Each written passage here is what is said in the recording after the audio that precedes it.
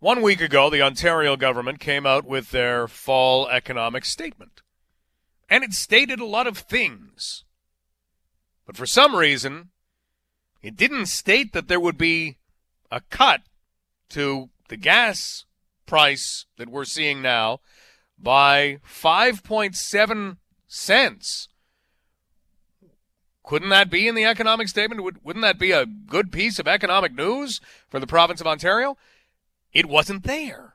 However, yesterday, as Ontario Premier Doug Ford was talking about highways and saving time on commutes, he kind of worked that in, that he's going to commit to making a 5.7 cent cut to gas prices before the budget is delivered sometime before March 31st. Wait a minute. For all of us, that's kind of big news. But it wasn't in the fall economic statement. Is there fine print to this, or is this even in writing? The Premier said it, but if it wasn't in the fall economic statement, is this even in writing?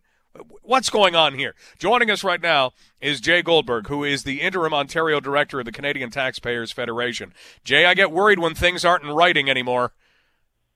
Yeah, absolutely. But I think Premier Ford will have a hard time working this one back.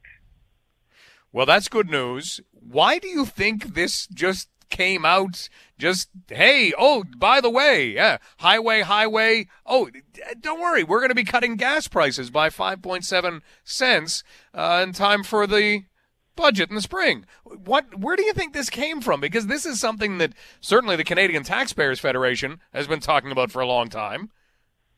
Absolutely. I've been talking about it for a very long time. And I mean, this is a promise that Doug Ford made in the 2018 election campaign. He said then that gas prices were too high and he was going to help and bring them down. And of course, they're much higher today than they were at that time. And so the fall economic statement would have been a perfect time. They introduced new spending initiatives. Unfortunately, the deficit is higher than it should be, and we can certainly speak about that as well. But the important thing is none of the tax cuts commitments that Premier Ford made in 2018, whether it's the income tax cut, whether it's the gas tax cut, none of it was in there. So I think a lot of people looked at the budget and said, well, this isn't a very progressive conservative budget. There's no tax cut here. You made a lot of commitments in the last election, and you're coming up on the end of your first term. And so I think Doug Ford felt a lot of pressure there. I think he also felt pressure that gas prices are through the roof. And so consumers are desperately wanting a gas tax cut, and he's saying he's going to do it before the next budget. I think he was doing a little bit of cleanup on aisle 12.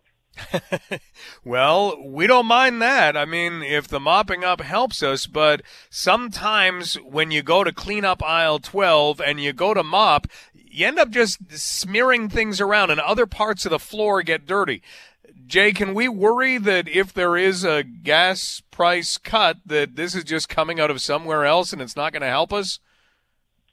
Well, unfortunately, a gas tax cut will help. 5.7 cents a liter is significant, but the federal carbon tax is going up by 2.2 cents a liter every year. And so this cut will be, within a few years, offset by increases in the federal carbon tax. So we certainly, Doug Ford and the provincial government will be giving drivers a break. We'll see that right away at the gas pumps. The price will go down by 5.7 cents a liter if and when the Conservatives introduce that. But every April, Justin Trudeau and the federal Liberals have scheduled a carbon tax increase. So unfortunately, this will be offset within the next few years.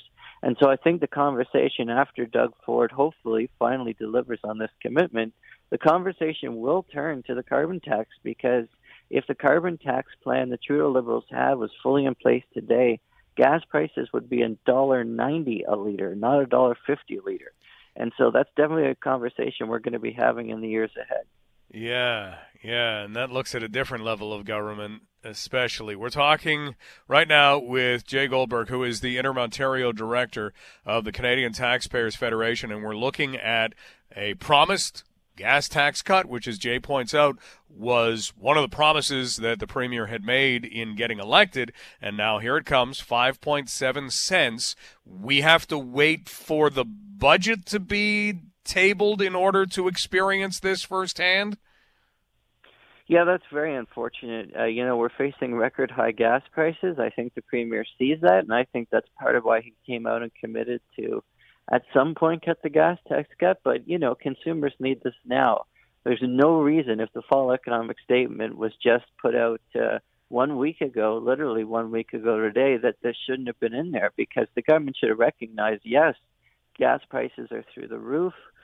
We've got inflation. We've got rising cost of living. This is the promise we made last time. Let's deliver on it now.